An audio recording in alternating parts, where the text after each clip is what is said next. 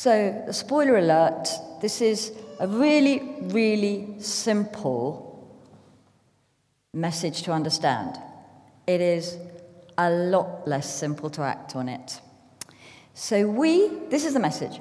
Everyone in the church and everyone in the wider church, we are one body under one head, which is Christ, united in love for each other, in his love. That's it. One body, one head under Christ, in love. So it's okay, isn't it?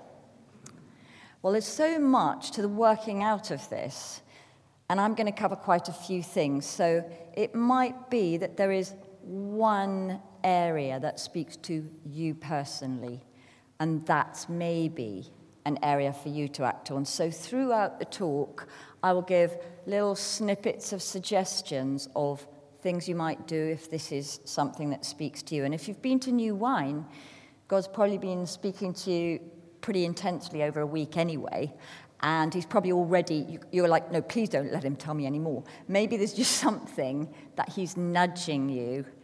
That was the thing. Don't forget about that thing that you've planned to do and you're going to do it, but yeah. Okay. So this is really challenging right from the get-go. So from verses 2 it says, be completely humble, I'm in trouble already, and gentle. Be patient, I'm in real trouble. Bearing with one another in love, putting up with each other in love. Uh-oh, this is already a struggle, isn't it? Make every effort to keep the unity of the Spirit through the bond of peace, because there is one body and one Spirit. And let's face it, already I know I am doomed if I'm on my own. It's all going to be down to being filled with the Holy Spirit. Let's anchor this in reality now. One body, united under Christ the head, united in love. And by the way, love is mentioned, I think, 4 times just in those 16 verses. So who makes up the body of Christ? Well, look around you. Quite a lot of spots and wrinkles, aren't there?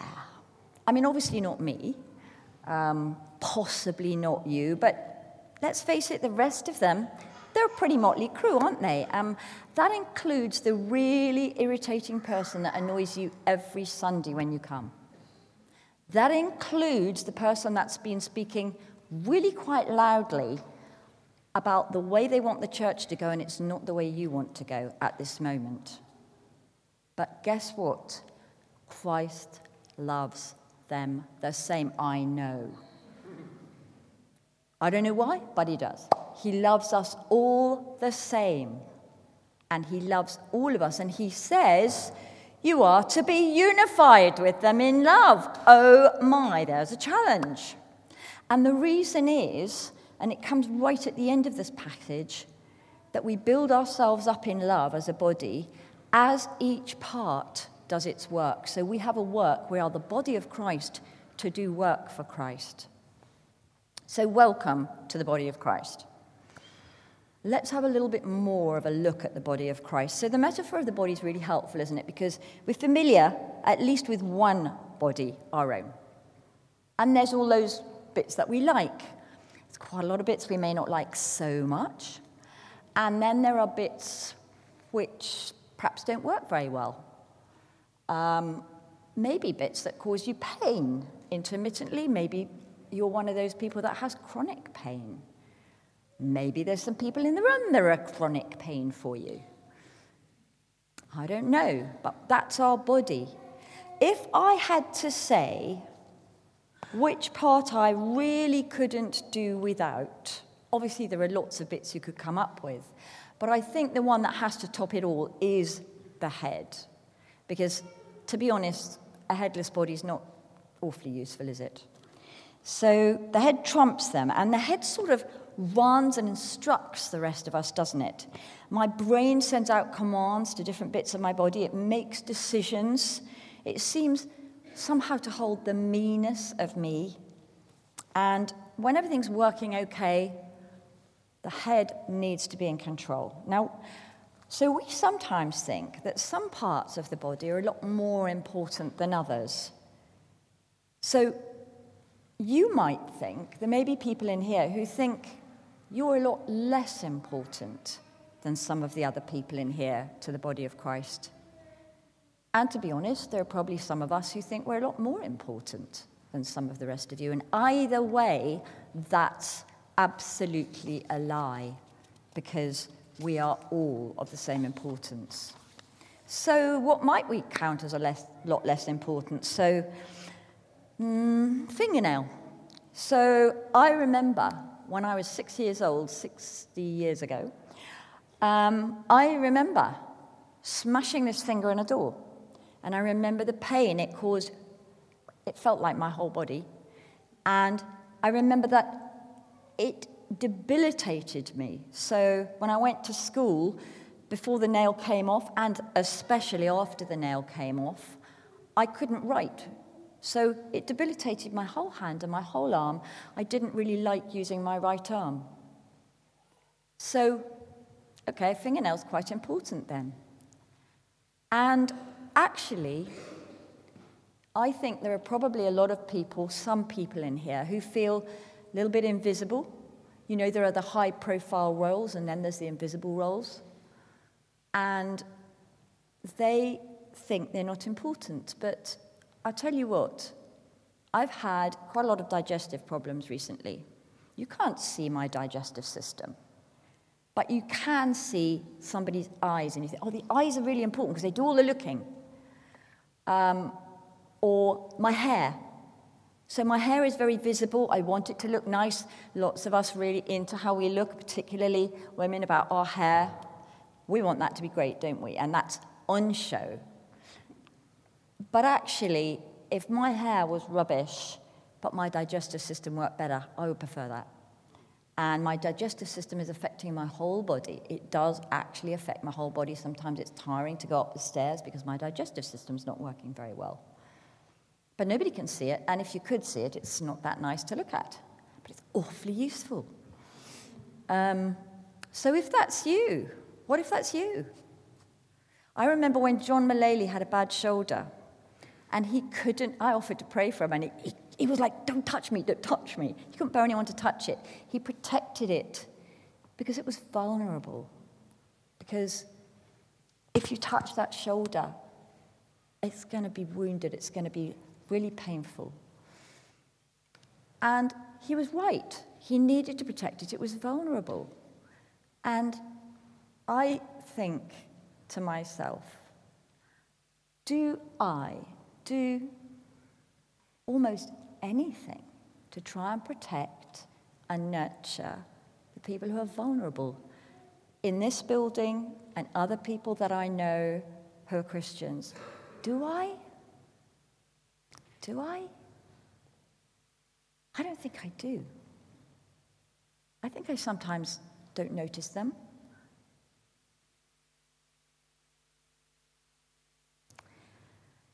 And then I have to show love, the love of Christ, to all the Christians. So on a Sunday, I come in here and I can be so absorbed in my own goal, I even forget I'll be passing people, forget to ask them, how are you?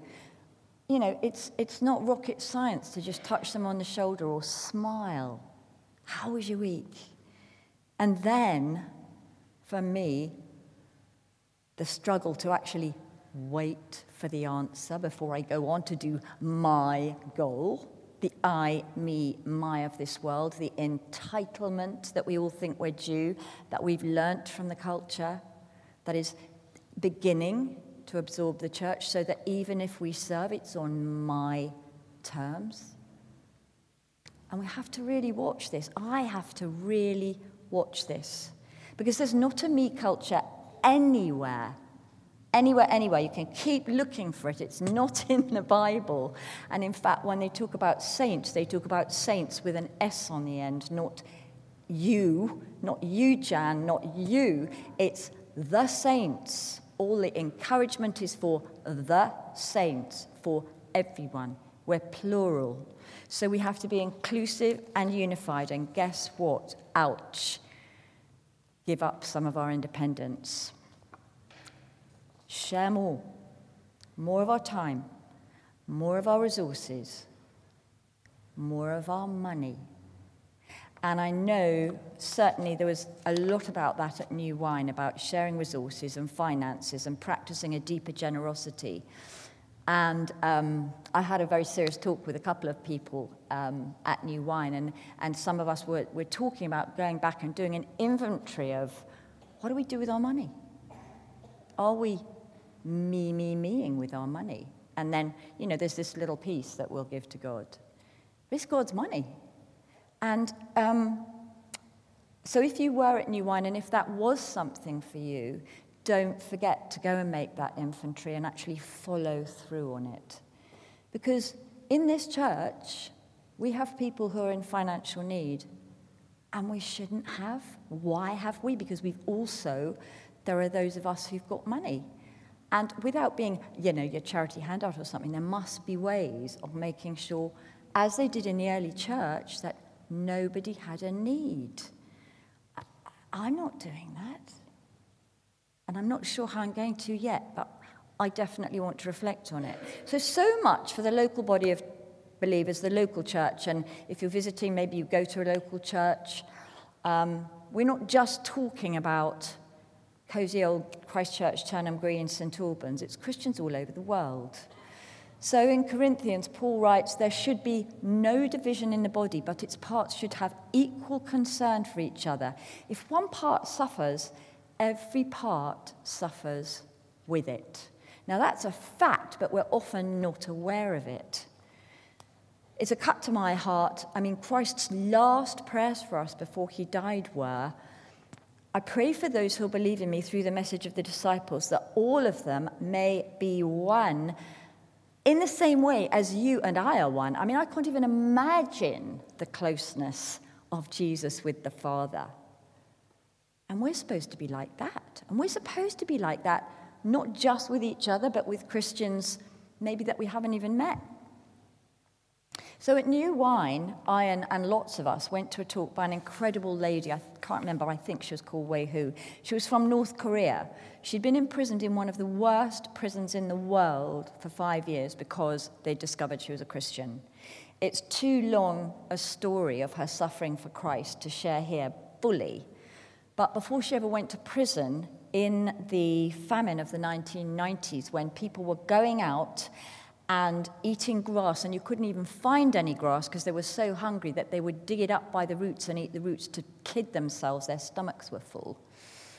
She watched her 26-year-old daughter die, starved to death. Her husband was imprisoned and executed because he was a Christian. Her mother hadn't told her she was a Christian because she couldn't tell anyone because she would be executed. And she only discovered her mother was a Christian because she heard her mother mumbling prayers and said, "What are you doing?" And eventually her mother told her and said, "Don't tell anyone because it's so dangerous." And then she was imprisoned. She escaped, actually, but then she was caught in South Korea and imprisoned for 5 years in one of the worst prisons. So there were sleeping 200 women to a room that meant to hold less than 50, with such unbelievable biting insects. All the walls were stained with blood. In the winter, it was minus 30 degrees, and they had nothing, no blanket, no sheet, no nothing. Minus 30 degrees. And do you know what she did? She praised God and blessed him because she knew him and because she had eternal life. Whoa. And they used to have to pray very silently in the toilets because once when she very quietly sang Amazing Grace, somebody overheard her and she got tortured. And what does she say? I praise God.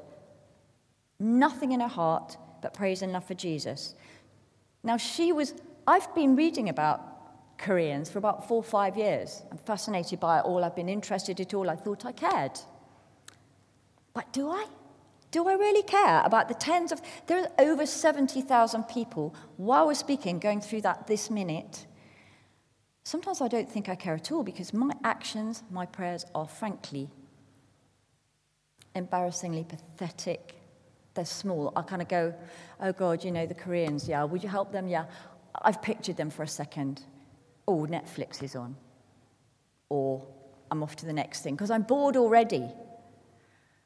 So I feel like my prayer muscles need to start practically from scratch now. You can't suddenly start praying 4 hours a day, which is probably what we should be doing.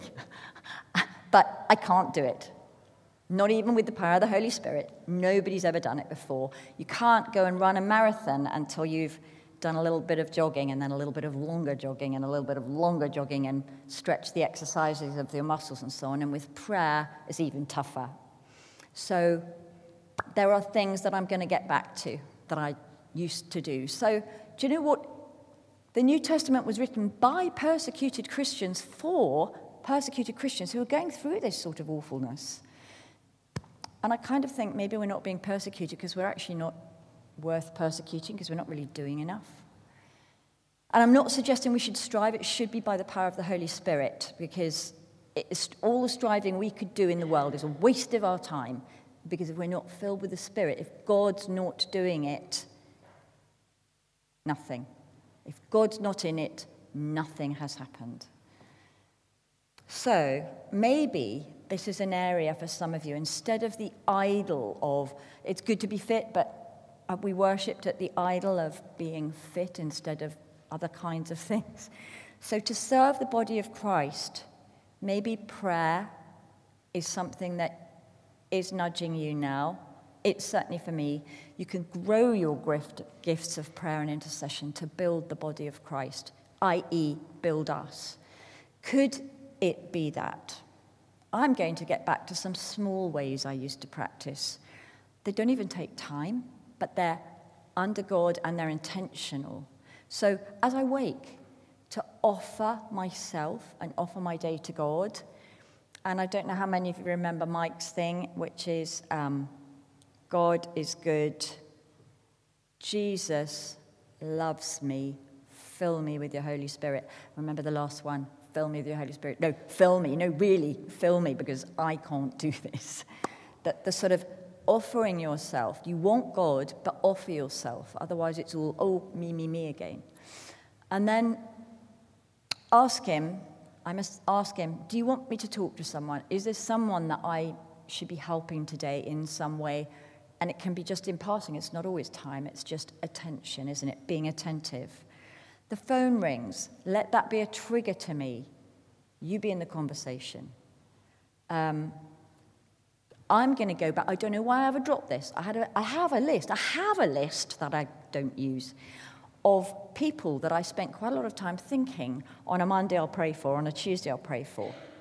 And even if I haven't got much time, you can glance at the list and just, okay, God, you've got them. It's got to be better. It's got to be a start. Walk along. As I walk along, Jesus, God, the Holy Spirit, then you're carrying consciously the presence of God towards others. And get filled, get filled, get filled. So then it talks about the gifts. To serve the body of Christ, he has given out good gifts to the whole body. We are all meant to be involved. No part of the body is meant to sit idle. Well, okay, the appendix, but we won't count that. So in this passage, what happens here is most of the obvious upfront gifts are listed. The apostles, the evangelists, the prophets, the pastors, and so on. But they're not gifted for themselves, for their ego, for me. They're gifted for God's people. And why? To prepare God's people for works of service. So actually the gift is for somebody else. You might call it your gift, but it's a gift to others. It's a gift that you're supposed to give away. So if Nicola Moy can gift healing, and God uses her to heal someone, the gift is not for Nicola Moy. It's for the person that she prayed for to be well. The gift of healing was actually for that person. Nicola, you are the ass. You are the donkey that carries the gift. That's it. So no need to puff yourself up. Speaking to myself. So, and the other thing is, like, there are, if like me, confession, and hopefully it'll be done with, that would be nice, you sometimes think I am more important. because I do have that is a very tendency for me. If you are like that, how horrific if you think the eyes are important. If you just had a big eye, that would be gross. And if you do think you are like, I'm not worthy, then what you're doing is cheating the body of the gifts you've got. So there are spirit gifts. We think there are. No, we think there are. The spiritual gifts. And then, well, I'm quite good at administration, or I make cakes, And we think they're not spiritual. But every gift that everyone has in the whole world, even if they haven't understood about God yet, they all came from God. They're all spiritual gifts. Every gift. Every gift. The gift, actually one of the most important gifts, which I didn't say this morning, but it talks about, at the end, we are held together by every supporting ligament. There is a gift, and I think house group leaders have this, of holding things together, holding groups together, holding the body of Christ together to help us grow. So if you think, oh, I'm not worthy, I don't have a gift, you're cheating the body.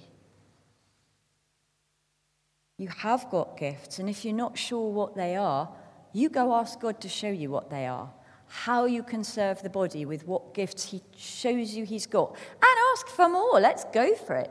For other people, it's not greedy. You're asking for them to give away. So for you, if you are like that, go ask God, show me what it is that you've given me and that you're going to give me that I can use to grow the body. And if you are thinking you're not significant, which is a lie, then you need to get prayer for it. First of all, ask God to show you how very precious and important you are to him, and maybe get prayer to release you into the knowledge of his great, great love for you. And actually, when I was at New Wine, there was one woman who felt very much like that, and I actually gave her medicine. So if you are one of these people, this is like spiritual medicine. I give it to you as a free gift, that every morning, even if it's hard, you look in the mirror and you say, I'm a precious daughter of God, I'm a precious son of God, I am valuable. The thing is, we've got to drop this comparison thing. So God doesn't actually want you to be more Richard Moy or more Nicola Moy or whoever. God wants you to be more you, because he chose you, he put you where you are, and he wants you to be more Sally or more Richard or more, I don't know, whatever, some name or other. Whatever your name is, he wants you to be more of that in the place you're put, because you're the only person that can do whatever it is he's given you to do. And being united is jolly hard, but the church has a job to do. And the reason we have to be united is because when they see how much we love each other, they will see what we've got and want it, and they'll see the love of Jesus. And after a week at New Wine, one person who came with his little family to New Wine for the first time this year, he felt he'd experienced the joy of being with, I think, over 6,000 Christians all together for a week. Despite the rain, despite the heat, despite the inconveniences of camping, this is what he wrote. A wonderful first New Wine for us all. Thanks to everyone who gave us a little glimpse of heaven on earth. That's our job. A little glimpse of heaven on earth to people. And it can't be done if we don't come back to the head. It's only through God's grace and love we can do it. The love of Christ we are meant to be sharing is sacrificial. It's forgiving. It's humble. It's that servant heart. It's that foot washing.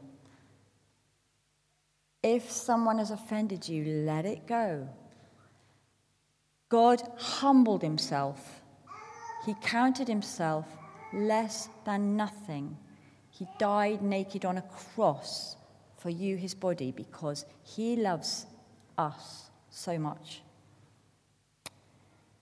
And I wonder if there's anyone sitting here this morning who has recognized something of the body of Christ in this very imperfect body that we are.